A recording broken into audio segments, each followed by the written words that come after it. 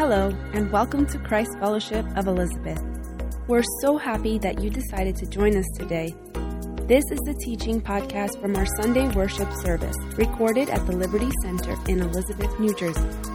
Our goal as a church is to love God, make disciples, and change the world. We hope that this message inspires you and helps to lead you deeper in your relationship with Jesus. Enjoy!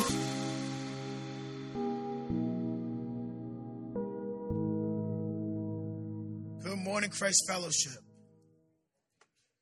I'm excited for today's message. That was a great worship service, wasn't it? That was beautiful. What a way to start the year. Last week, Pastor Carlos revealed the word of the year. Does anyone remember the word of the year? The way. And the word is the way. Before they were called the church, the early Christians were called, followers of the way. And the reason they were called that is because they were identified by the way they lived their lives, right? By these characteristics of how they were living their lives. And Pastor Carlos mentioned some of these markers. They were greatly devoted to God's word, so great devotion, commitment to God's word, sacrificial love, right? Willingness to die for the faith, desire to do God's will more than anything else. Imagine the church today were identified by those same characteristics, right? Imagine people outside of the church could look at the church, and even though they might disagree with other things, they couldn't disagree or deny that we were living the way Jesus lived. That would be something really special if that were the way they saw us today, by the way that we loved and our commitment to follow Christ. Something else Pastor Carlos mentioned was he explained throughout this year that our teachings will include three major actions, and you should see these behind me. One, devotion to God's word, which is learning what God says in the scriptures, right? Understanding God's word. Secondly, application of God's word, which is applying what we learn into our lives. So not just understanding the word, but now applying it. And then thirdly, heart transformation, which is surrendering to God so that he can transform our hearts. You can't force that part, but what we do on our part is surrender to God, and God does that work of transforming our hearts. So as we dive into today's message, I pray that we have this in our minds, right? We're committed to devoting ourselves to God's truth. We're committed to applying this truth into our lives, and we trust in God to mold our hearts in that process, because it is a process. So we're starting this year with a series on the Sermon on the Mount, and that's a famous sermon said by Jesus, a very famous sermon said by Jesus. He starts it off with a list of characteristics that are called Beatitudes. And these Beatitudes, these characteristics describe what a disciple should look like. Now, the word Beatitude just means blessedness. It means blessedness. So this is a list of blessings that Jesus is sharing with his disciples and the crowd that's around them as well. Today, we're going to talk about the first Beatitude. And it's going to be from Matthew chapter 5, verse 3, which says, "Blessed are the poor in spirit, for theirs is the kingdom of heaven." I'll say it again. Blessed are the poor in spirit, for theirs is the kingdom of heaven. Now, before we jump into this verse, I have to preface this with a really transparent admission.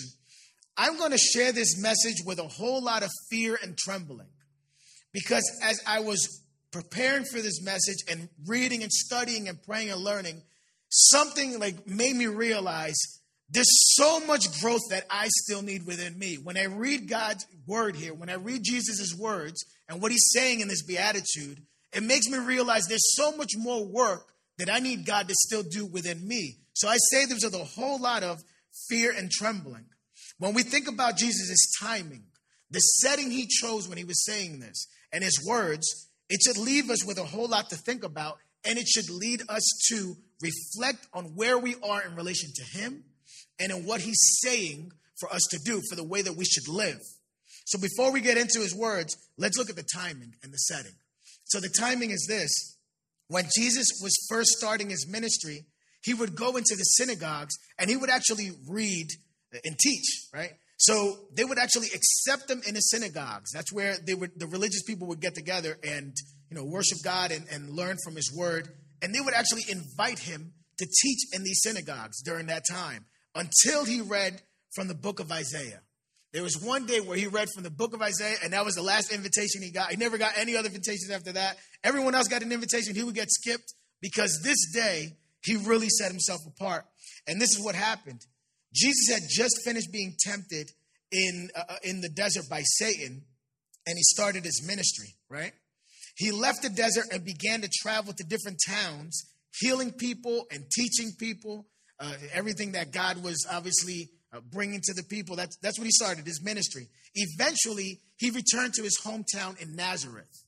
And when he gets to Nazareth, one Sabbath day, he goes in, again, he was invited, and he reads from the book of Isaiah. And in this reading, what he was doing was actually claiming to be the prophet that the scripture was talking about. So I want to read what it says here, and you'll hear what the prophecy actually says. It's basically about his ministry, about his healing people and giving hope to the poor. So let's read from Luke chapter 4, verses 18 through 21.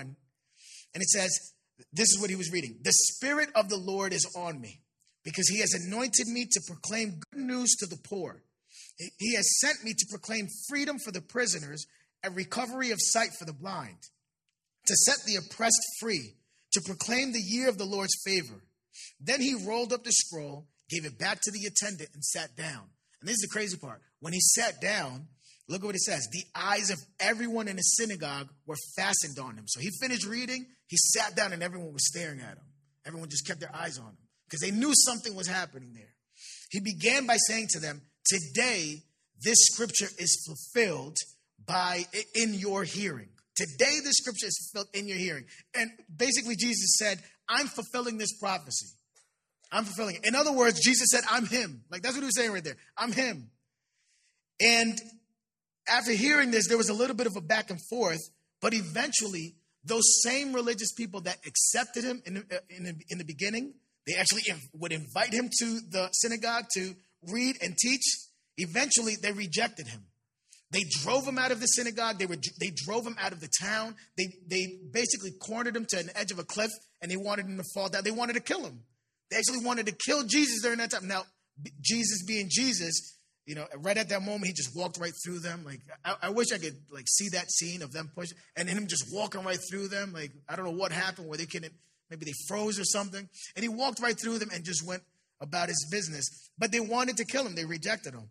Jesus proclaimed his ministry to the very people that you would expect to hear, right? The very people you would expect him to bring this to. The religious, those that seem to be most righteous, the people that seem to be blessed by God, the people that would go to a synagogue to listen to a teaching and try to learn about God. And what do these very people do when they hear about Jesus preaching, hear Jesus preaching in the synagogue? They reject him. They reject him. This scares me a little bit. I think it scares me a little bit. When Jesus came to earth, he first went to the people that were considered to be godly people. He first went to the very people that were supposed to represent God here on earth. The people that were going to the synagogues to listen to God's word. And what did they do? They rejected Jesus. And that scares me. And I think that should scare us a little bit, to be honest. Because who are the religious people today? Us. That's us. You might say, Joel, you shouldn't be scared by that. Like, they were different, right? You shouldn't be afraid. You should be confident in your faith. And you're absolutely right. I'm confident in my faith in Jesus. I really am. I'm confident and secure in my salvation, for sure. But when I read this, it makes me feel like there's this tension inside of me that doesn't want to settle with my level of faith. I don't want to settle with my faith. I really don't. I'm confident in my salvation, but I don't want to be comfortable in my salvation. It makes me think of the scripture in Philippians chapter 2, where it says, continue to work out your salvation with fear and trembling. It's not saying work for your salvation, but work out your salvation with fear and trembling. I can be confident and secure in Jesus. I don't want to be comfortable in thinking that there's no room for growth. I don't want to be comfortable in thinking where I've arrived. I don't want to be comfortable in that sense. Because I'm sure the very people that were listening to Jesus in the synagogue were comfortable. And what did they do? They rejected him. They rejected him.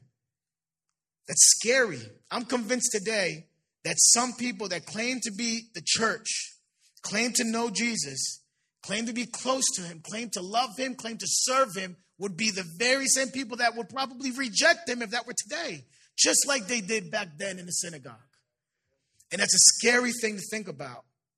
So I approach this with a whole lot of fear and trembling. So yes, we should be confident and secure in Jesus, because only in Jesus, only in the name of Jesus, can you be saved. That's the only way.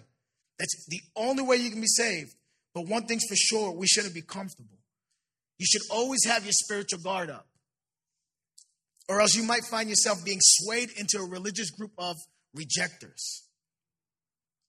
Back to the story of Jesus' life is beautiful. Like, his life was a life of poetry, really, when you look at it. Because when the religious people rejected Jesus, Jesus turned to the rejected people. I got to say that again, because you got to see it, how beautiful it really is. When the religious people rejected Jesus, who did he go to? He actually went to the rejected people. He prophesied it right in the synagogue. His ministry was for the poor, the prisoners, the blind, the oppressed. In the book of Matthew, we learn of the setting in which Jesus preaches the Sermon on the Mount. And Matthew tells us that as people began to hear about what Jesus was doing, teaching and healing, they would bring the sick, those who had diseases, those who were suffering with severe pain, the demon-possessed, those having seizures and the paralyzed, and he would heal them. So all of these people would flock to Jesus because they heard of what he was doing. And these were the people that society didn't find valuable. These were the people that the synagogue didn't find valuable. They didn't care for them. They were rejected by the society. They were rejected by religious people. Everywhere they went, they were rejected because they weren't seen as valuable wherever they went. And Jesus turned to them. Jesus turned to the rejected, the outcasted, the forgotten. They were the ones willing to listen to Jesus' message. And what was his message?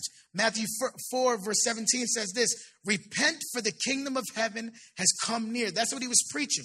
And they were listening. Repent, for the kingdom of heaven has come near. That makes me think, I wonder how many people walk into church and feel like they don't belong. How many people walk into church today and feel like they don't belong? Maybe some of you that are here right now or watching online can relate to that. Like maybe some of you right here are feeling like, I'm here. I love this Jesus I'm learning about. I'm loving what he's saying, but you don't really feel like you belong here. For whatever reason that might be. Maybe you feel like the rejected, the outcasted. Maybe you feel like the forgotten. Maybe you feel like you don't fit in for whatever reason. Maybe it's on us. Like maybe the rest of us in the church have not done the best job in making you feel like you belong here. And if that's your case, please forgive us. Forgive us. If that's the case, please forgive us. But there can be so many other reasons too, right? Maybe in your mind you think you don't know enough about God, so that's why you feel like you don't belong. Or you don't feel smart enough or wealthy enough. Or you don't feel like you have the right job or the college degrees. Or you don't have the perfect life with the perfect family. Or maybe you're ashamed of your past. Or you feel like you don't fit in because the way you grew up was just way too different from everyone else. You don't feel like anyone can really relate to you. You can't really relate to anyone else. Whatever the reason, and there can be so many different reasons. What I want you to know is Jesus is speaking exactly to where you are right now. And you know what he's saying? He's saying, you belong in my house. My house is your house. I don't care where your background is. My house is your house. You're the very person I want to have here. I'm coming to you, to the poor.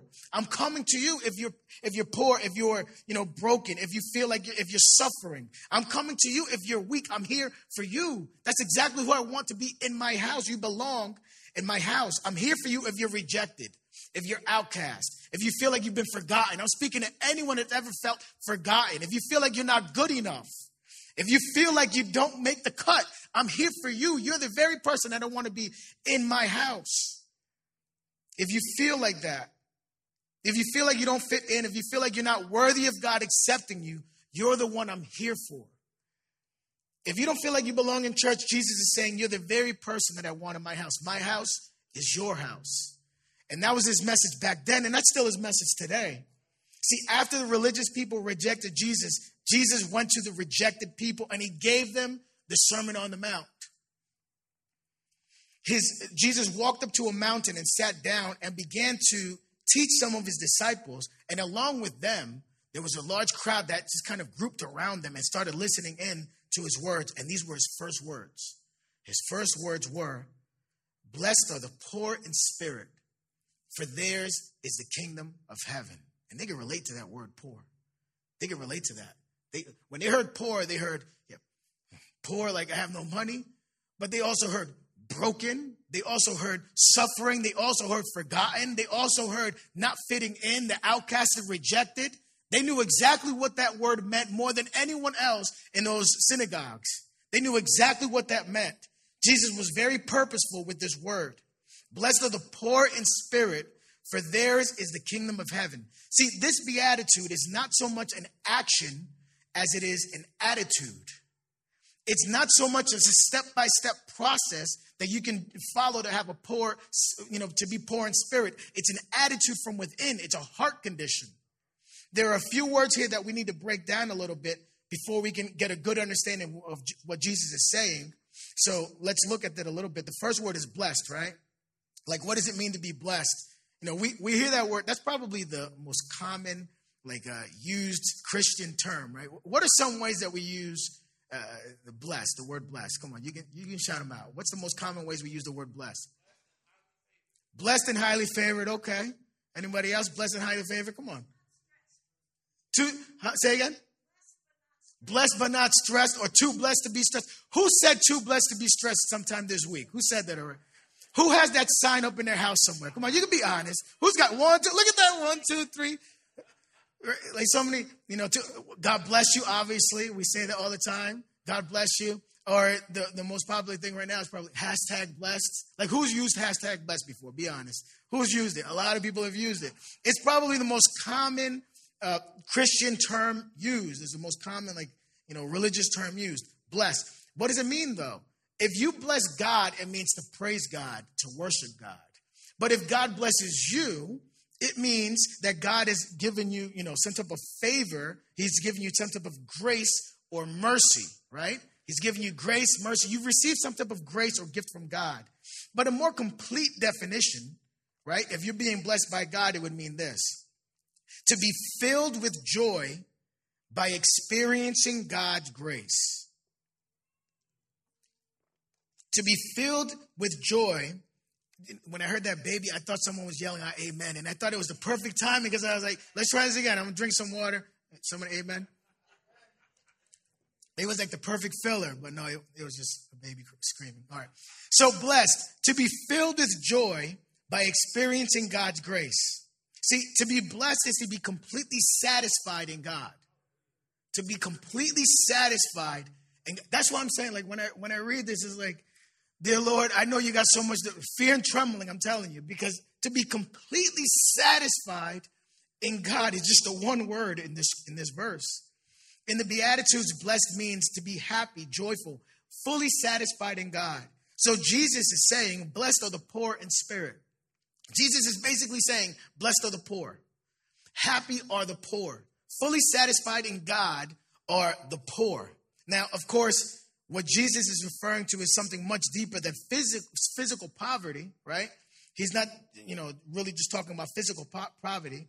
He's not really talking about earthly economics.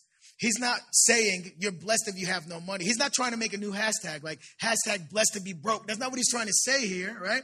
Although that would be a really creative one. #blessed to be broke. That's not what he's preaching. However, it is connected to his point. It's connected to his point. And we'll look at that in a little bit. There's a reason why Jesus is speaking to the crowd he's speaking to and delivering this message. It's interesting. In the book of Luke also covers the Beatitudes, right? And the way Luke has it written is a little bit different. So Luke in chapter 6, verse 20, you might not see it up there, but I'll just read it. He says, blessed are you who are poor, for yours is the kingdom of heaven. Kingdom of God. He just says, blessed are you who are poor. He doesn't say poor in spirit. He just says, blessed are you who are poor. But it's obviously much more than just talking about physical poverty. He's talking about a spiritual poverty. So the full meaning is much deeper. To be poor in spirit is not a physical condition. It's a heart condition. It's to admit that because of your sin, you're in desperate need of God. You have a spiritual debt that you can never repay. There's nothing you can do within yourself to repay the spiritual debt that you have. It's to understand that you're spiritually bankrupt. You're spiritually bankrupt. You have no power to help yourself, and you need to completely depend on God. It's to recognize that you have nothing of value to offer God.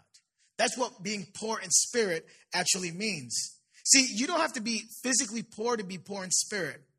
However, when you're physically rich, that can often be a stumbling block to be poor in spirit. When you have a lot of physical wealth, that can actually be a Jesus would talk about this all the time in Scripture. It can be, look, you have a shirt that says blessed. You should have stood up. She's rocking blessed right on the chest right now. That's awesome. I love that. I'm sorry. I got thrown off. So Jesus talked about this a lot. Forgive me, guys. See, you don't have to be physically poor to be poor in spirit, but the opposite. When you have a lot of physical wealth, that can be an actual stumbling block. That can make it harder for you to be poor in spirit. Our earthly riches can create this illusion that we're self-reliant, that we're self-sufficient, that we're truly independent. That's what our earthly, think about it. We live in the wealthiest country in the world, probably in all of history, right? And, that can create this illusion that we're actually self-sufficient, that we're independent. So earthly riches, like physical wealth, can often be an obstacle to being poor in spirit. But I wanted to say this too. It can create this, I've got this attitude. I've got this. I can take care of this. Right? I'm good. I got this. You can also think of it as, it's not just talking about money, right? Yeah, of course they can talk about those kind of treasures. We can be rich in resources, but we can also be rich in talents, in skills, in abilities. We can be rich in intelligence or in physical strength. We can be rich in personality or influence or in power. All these earthly riches, as good as they can become a stumbling block, keeping you from realizing your deep, desperate need of God. All of those things can actually block you from really realizing that you need. It can create this mindset that I don't really need God. Maybe a little bit. Maybe sometimes I need God. Maybe when something really, really bad is happening, I need God then. But for the most part, I've got this. I'm good. I don't need God, especially not on a daily basis. I don't need him all the time. I definitely don't need him at work. I'm great at my job. I got this. I definitely don't need him when I'm paying my bills. I got a whole lot of money. I'm great at saving. I don't really need God all the time. Just maybe in big situations. It can make you think the way I live is working for me. I know this way of living. It's worked for me in the past. I'm going to keep going this way. I'm good. I'm okay. Being poor in spirit leads you to turn away from your way of living and turn into God's. Essentially, what keeps us from being poor in spirit is pride. That's what it is. It's this idea of being self-sufficient, being able to handle it on our own, being independent, confident that you're enough without really needing God. Maybe a little bit, but not completely. The foolishness is this. The foolishness is not realizing that all good things you have are a gift from God. All good things you have. So you have it by God's grace. It's like saying, I don't need the giver, I just need his gifts. I don't need the giver. As long as I have his gifts, I'm good. Right? I don't really need to depend on God as long as I have my intelligence or my wisdom. I don't really need to depend on God as long as I have my money. As long as I have my job or my business, as long as I have my friends or my family, I'm good. I don't really need God. I don't really need God if I have the power that I have and the position that I have and the influence. I don't really need God as long as I have my health. I don't need nothing else. As long as I'm healthy, I'm good. So it's this idea that I'm good as long as I have these gifts. I don't really need the giver. But it's foolishness because it's not realizing that everything good that you have comes from God to begin with. All you're saying is, God, I don't need to depend on you. As long as I have the gifts you've given me, I can depend on myself. The way I think of it is, think of the college kid that, goes out of state, right? And maybe, the parents give them an apartment and, they have this sense of independence. Oh, wow, look, I'm independent. I'm living on my own. Meanwhile, mom and dad are paying for the apartment. They're paying for your phone. They're paying for your car insurance. They're paying for the food, the money you need for food. They're paying for your entertainment. So you got this false idea of independence, but you're not independent. Yeah, you might feel like you're far away from the giver, but you're still receiving all those gifts. And it's the same way that we live our lives. A lot of us, we live this life thinking, I don't really need the giver. as long as I have his gifts. But he's the one that's given them to you. They're not yours. To be poor in spirit is to realize I'm spiritually bankrupt. I have a currency that does not convert into eternity. Like this money I have in my pocket does not convert into eternity. It doesn't make it. It doesn't reach that far. There are a couple stories in the Bible that I like to share that I think really paint this picture well for this first beatitude.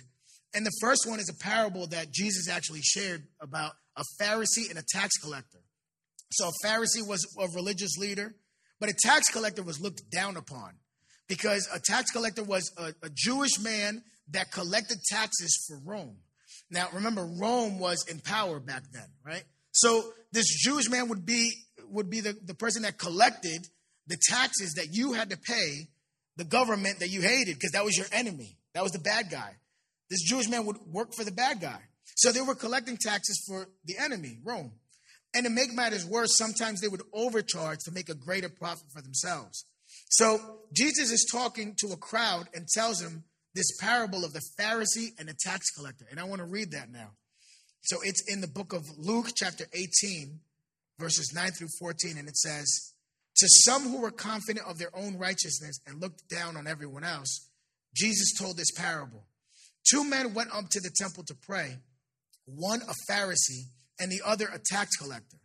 The Pharisee stood by himself and prayed, God, I thank you that I'm not like other people, robbers, evildoers, adulterers, or even like this tax collector.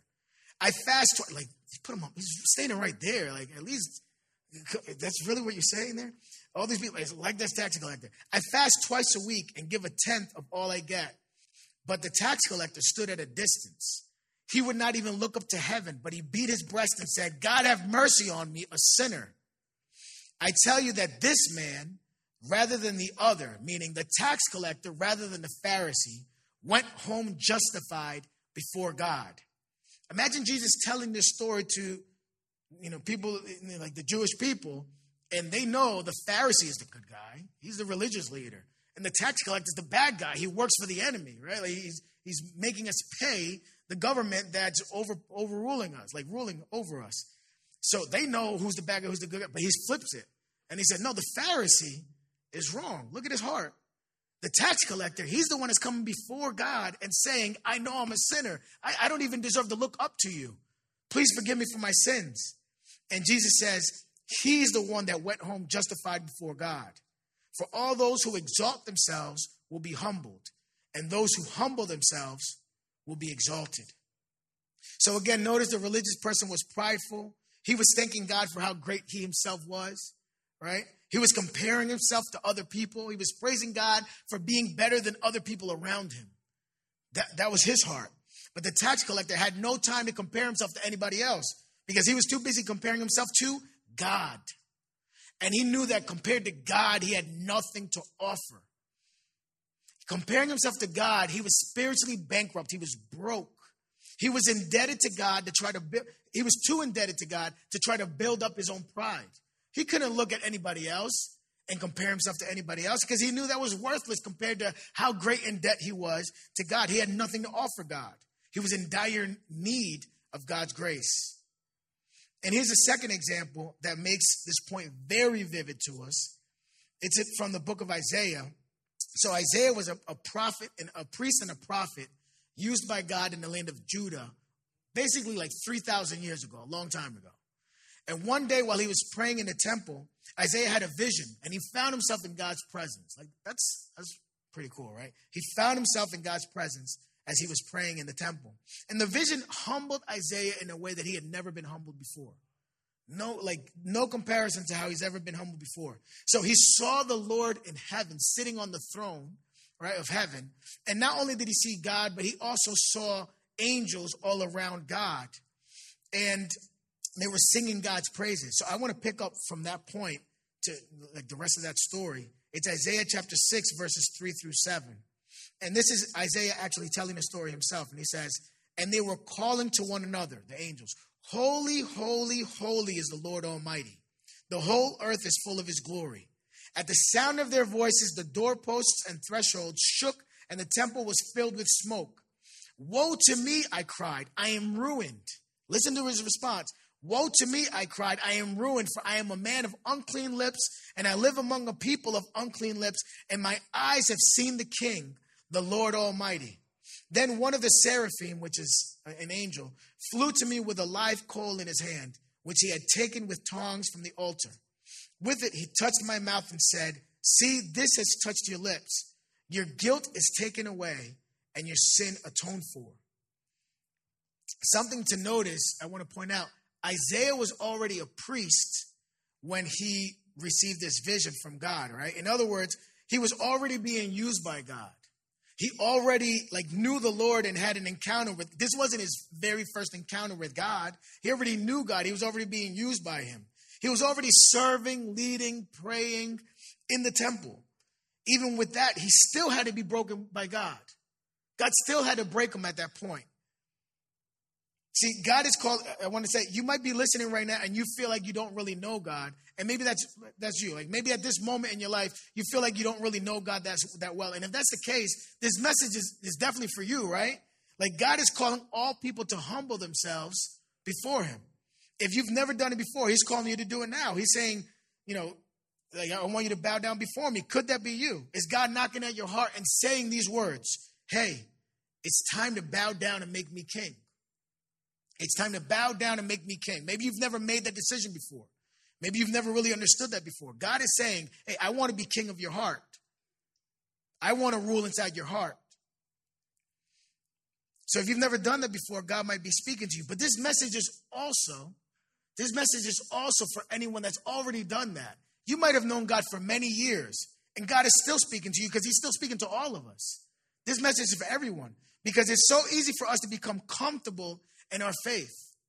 It's so easy for us to be comfortable. We should be confident and secure in our salvation, but we should never be comfortable in our salvation. In this vision, God reminded Isaiah to walk with fear and trembling. He was already a priest, but in order for God to use him even further, he had to get him to a point of brokenness. Because after this was actually when Isaiah began his ministry in prophecy and prophesying and being a prophet for the land of Judah. So God had to break him even further to get him to that point, to use him in that way. So my question for you, if you've known God for a while, if you already know him, if you already claim to be a Christian, are you working out your salvation with fear and trembling? Are you working out your salvation, or are you comfortable? Have you been comfortable? I come Sunday mornings, I pray once in a while, I listen to some worship music once in a while, I'll read a little bit. Are you just comfortable? Did you notice Isaiah's response? His response was brokenness. He said, I'm ruined. I'm ruined. He realized he was poor in spirit. He realized he had nothing to offer God, nothing of value. Compared to God, he was nothing. Isaiah saw God's glory, and it made him realize his own shame. Isaiah saw God's greatness, and it made him realize his own lowliness. He saw God's power, and it made him realize how weak he really was. See, the only proper response to being in God's presence is to recognize that you don't compare to his greatness. Listen, if I stand next to someone really tall, I remember, I'm sure, I'm not a tall guy. It's that simple, right? I'll notice that right away. I remember that right away. And it's the same thing when you're in God's presence. When you see God's glory, the only two things should you notice: how great God is and how weak you really are. So my question is, have you seen God's glory? Have you had a glimpse of God's glory? When you find yourself in the presence of God, you see how glorious he is. You can't help but notice how impure you really are. That's exactly what Isaiah's response was. He realized how impure he really was. Have you seen God's glory? Have you seen how great God is? Maybe you've never had such a vivid experience as Isaiah. I've never had that either. That would be pretty amazing, right? I've never had that either. But there are so many other ways that you can, get a glimpse of God's glory. I'll list just a few. But you can experience God's presence in a very powerful way in prayer, when you're pouring out your heart to him, trusting that he's listening to you, expecting him to respond. Have you ever seen God's glory in that situation? Have you experienced God's glory in that way? Have you seen God's glory there? How about reading his word? Believing that the Bible is the inspired word of God. Believing that God, through scripture, has revealed a special revelation to us. And God revealed it to us, so we should live by it. Have you seen God's glory in his word? Have you seen God's glory there? How about in worship? Of course, worship is anything you do that gives God glory and praise, right? Anything you do. But specifically, I mean, like when we worship God through song, when we're singing to him, and by faith we're saying these words, and we're worshiping him in this sense. Have you seen God's glory there? Have you sensed his presence through worship? Or how about this one? Walking in obedience. When you obey God's word and you're trusting in his way, through time you see him putting your life in order and fixing things and orchestrating things, organizing things that you know it's only as a result of you being obedient to his word. Have you seen God's glory there? See, you might be sitting here and asking God, God, show me. If you're real, show me. Show me that you're real. I'm showing you the different ways that you can easily see him. You can see him when you speak to him because God listens. You can see to him when you speak, when you pray, because he responds. You can see God vividly, clearly in his word. It's his inspired word. You can see him when you worship with all your heart. You can see him when you walk in obedience. That's probably the easiest way to see him. Let me walk right. God, let me trust you in the way that I'm living my life. You want to see God? Follow him. Do what he's telling you to do. You want to see God work in your life? Trust that he can put your life in order. You want to see that God is real? Obey him. Don't walk in your own ways. Obey God and you'll see how God is real. You'll see how great he is. You'll see a glimpse of his glory. Obey his word. Walk in obedience. See, you can see God's glory whenever you seek his presence. He's not hiding, like God's not playing hide and seek. You want to see God's glory? Seek his presence. Seek me and you shall find me when you seek me with all your heart. He's not hiding from you. Look for me and you'll see me. That's what God says. You want to see God's glory? Look for him. Open your eyes. Pour out your heart. Be poor in spirit.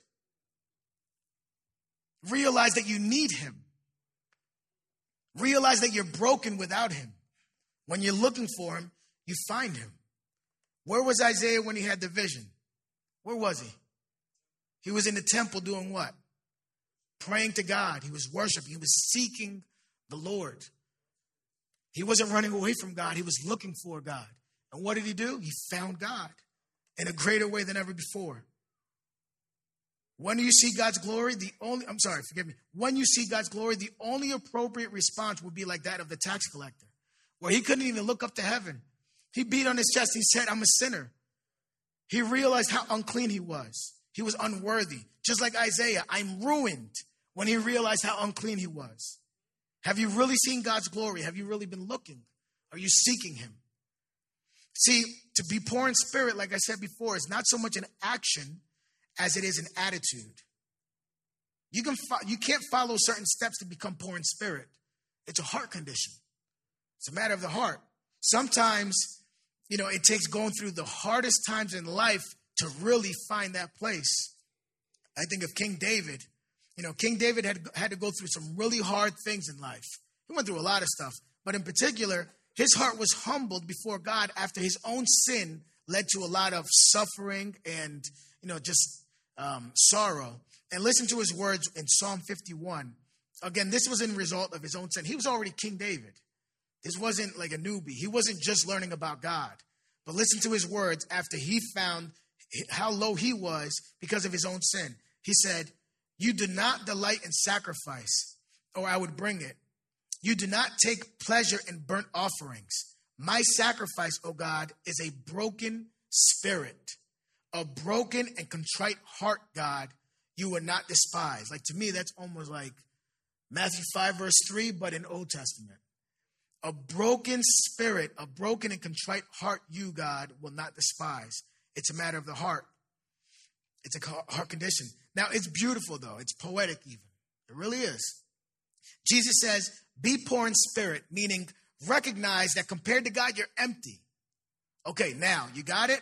Okay, now I'm going to fill you up. I'm going to fill you up. I'm going to give you my kingdom, and I'm going to fill you up so that you're full. Jesus says, be poor in spirit, meaning recognize that you're poor. Okay, you got it? Now I'm going to make you spiritually rich. Jesus says, be poor in spirit, meaning you should bow down and humble yourself. Okay, you did that. Now I'm going to lift you up. And there's no greater thing than being lifted up by God, because then you don't have to keep yourself up. He's the one that does it for you.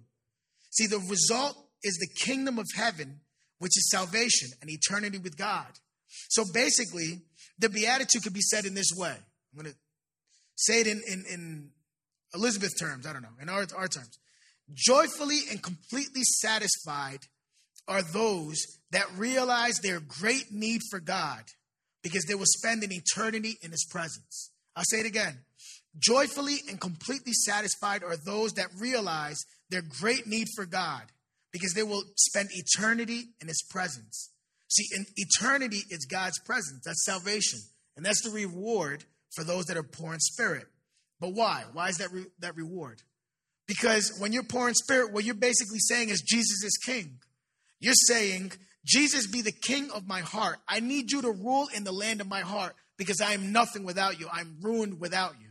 So when you're making Jesus king, then obviously the reward is his kingdom. Look at what Isaiah says in chapter 57. He says, for this is what the high and exalted one says, he who lives forever, whose name is holy. I live in a high and holy place, but also with the one who is contrite and lowly in spirit, to revive the spirit of the lowly and to revive the heart of the contrite. See, I think this scripture paints it perfectly. Eternity with God doesn't just mean being in God's presence after you die. Eternity with God begins as soon as you accept Jesus into your heart. Eternity starts now. Like the kingdom of heaven starts now. It's not just up there, it's also down here. The Bible says that clearly. The reward of the poor in spirit is to live with God in his kingdom on both sides of eternity. So when you have this heart condition of recognizing your great need for God, you receive him through Jesus. You receive closeness to him. Not in some distant future, but now. Jesus is saying, be poor in spirit, meaning recognize that you've got nothing without me. Okay, you got it? Now you've got me.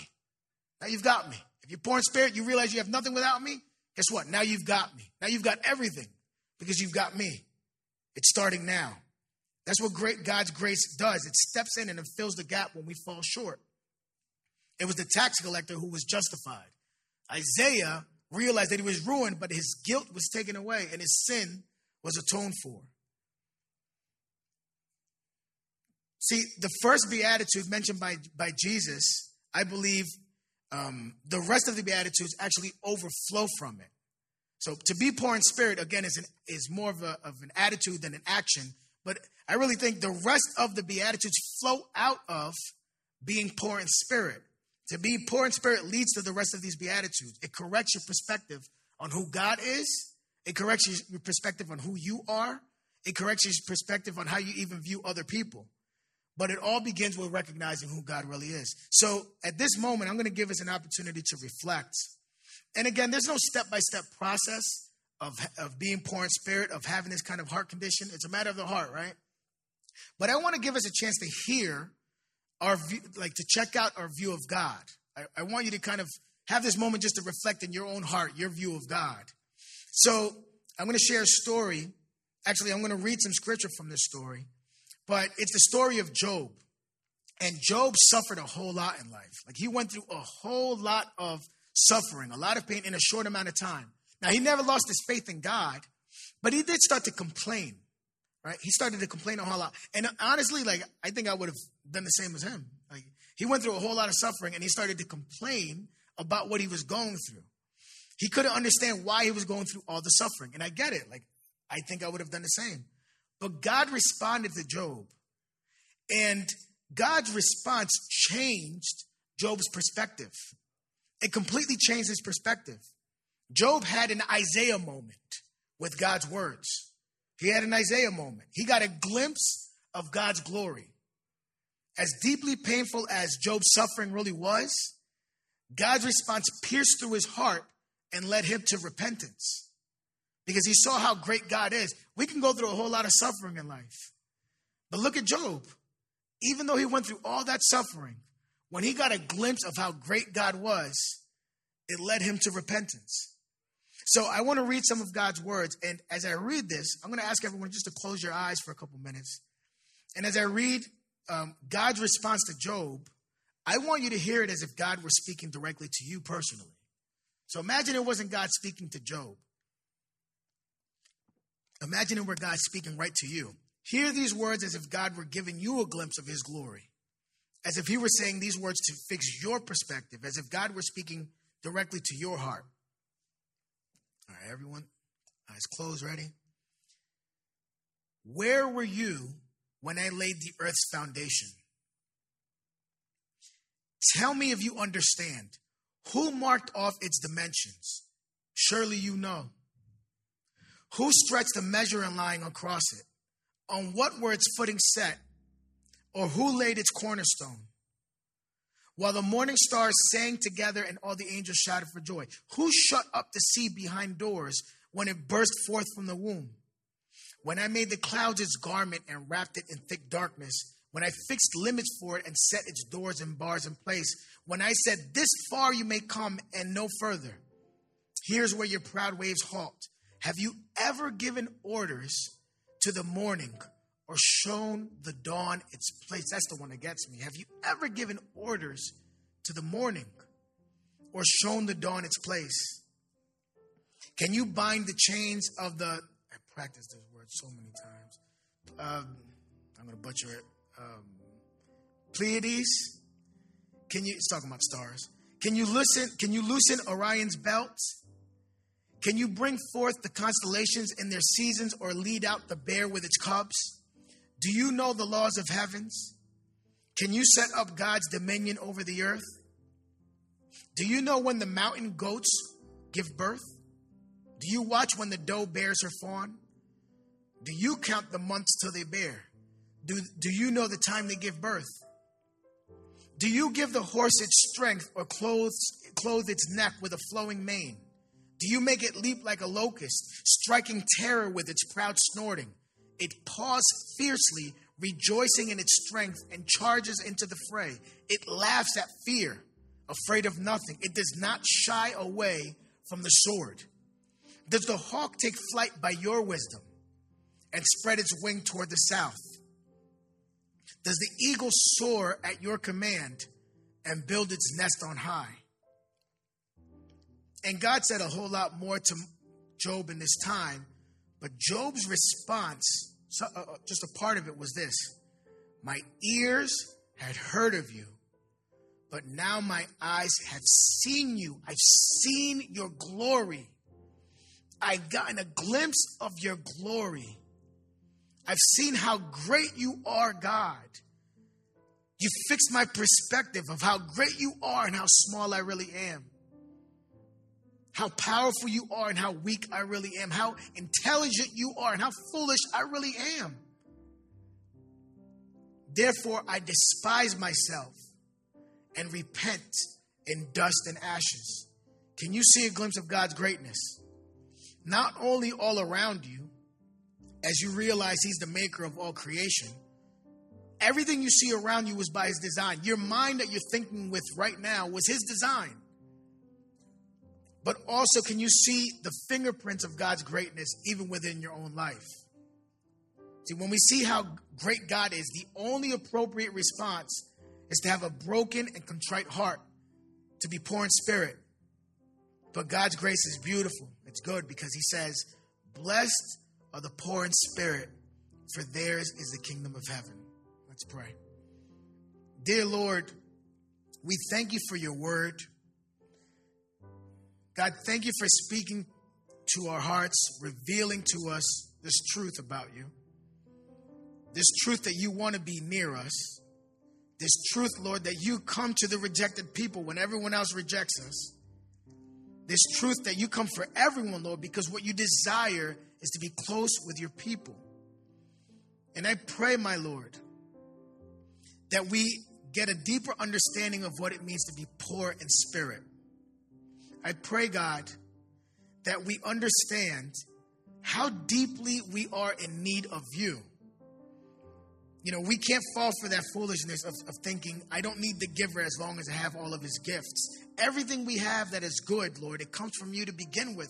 Help us see it. Help us have that Isaiah moment. Help us have that Job moment. Help us get to that point like what David said. Help us see it, Lord. Help us respond to you like the tax collector, realizing how deeply we are in need of you. And God, so we can taste, even within that, we can taste your grace, how beautiful your grace really is. Because you say when we are poor in spirit, we're blessed. When we are poor in spirit, we receive your kingdom, which is your presence. And not just in some distant time. We receive your presence even now. I pray, my King Jesus, for two people. I pray for the person that doesn't know you, Lord. I pray that they may get to know you. I pray that they may get to the place where they find themselves broken before you, recognizing how deeply in need they are of you. And they invite you into their hearts. And they say, Jesus, I need you to be king in this land of my heart. Because I'm nothing without you. Be king of my heart. So that they may receive the kingdom of heaven. But I even pray for those that know you, Lord. That we be confident and secure in salvation, but we don't be comfortable in our salvation, Lord Jesus. That we approach this on a daily basis with fear and trembling, recognizing that we completely need you. We need you all the time, not just once in a while, not just on Sundays, not just when something really bad or really difficult happens. All the time, Lord. There's not a time that we don't need you. Help us, Lord. Help us approach this walk that we have of faith in that manner, to be poor in spirit all the time. We love you, Jesus, and we thank you for your word. Help us apply it in our lives so you can mold our hearts. In Jesus' name we pray. Amen. Amen. God bless you guys. Enjoy the rest of your Sunday. Christ Fellowship of Elizabeth is a Christian community whose mission is to love God, make disciples, and change the world. You can learn all about us by visiting cfofelizabeth.com. We meet each Sunday at 10:30 a.m. at the Liberty Center in Elizabeth, as well as at various times throughout the week. If you'd like to see a video recording of the full worship service this teaching came from, you can watch on demand on our YouTube channel, and you can join us live online every week by visiting cfofelizabeth.live. We hope you enjoyed this week's message. Make sure you subscribe in Apple Podcasts, Google Play, Spotify, or your favorite podcatcher so you never miss an episode. See you next time.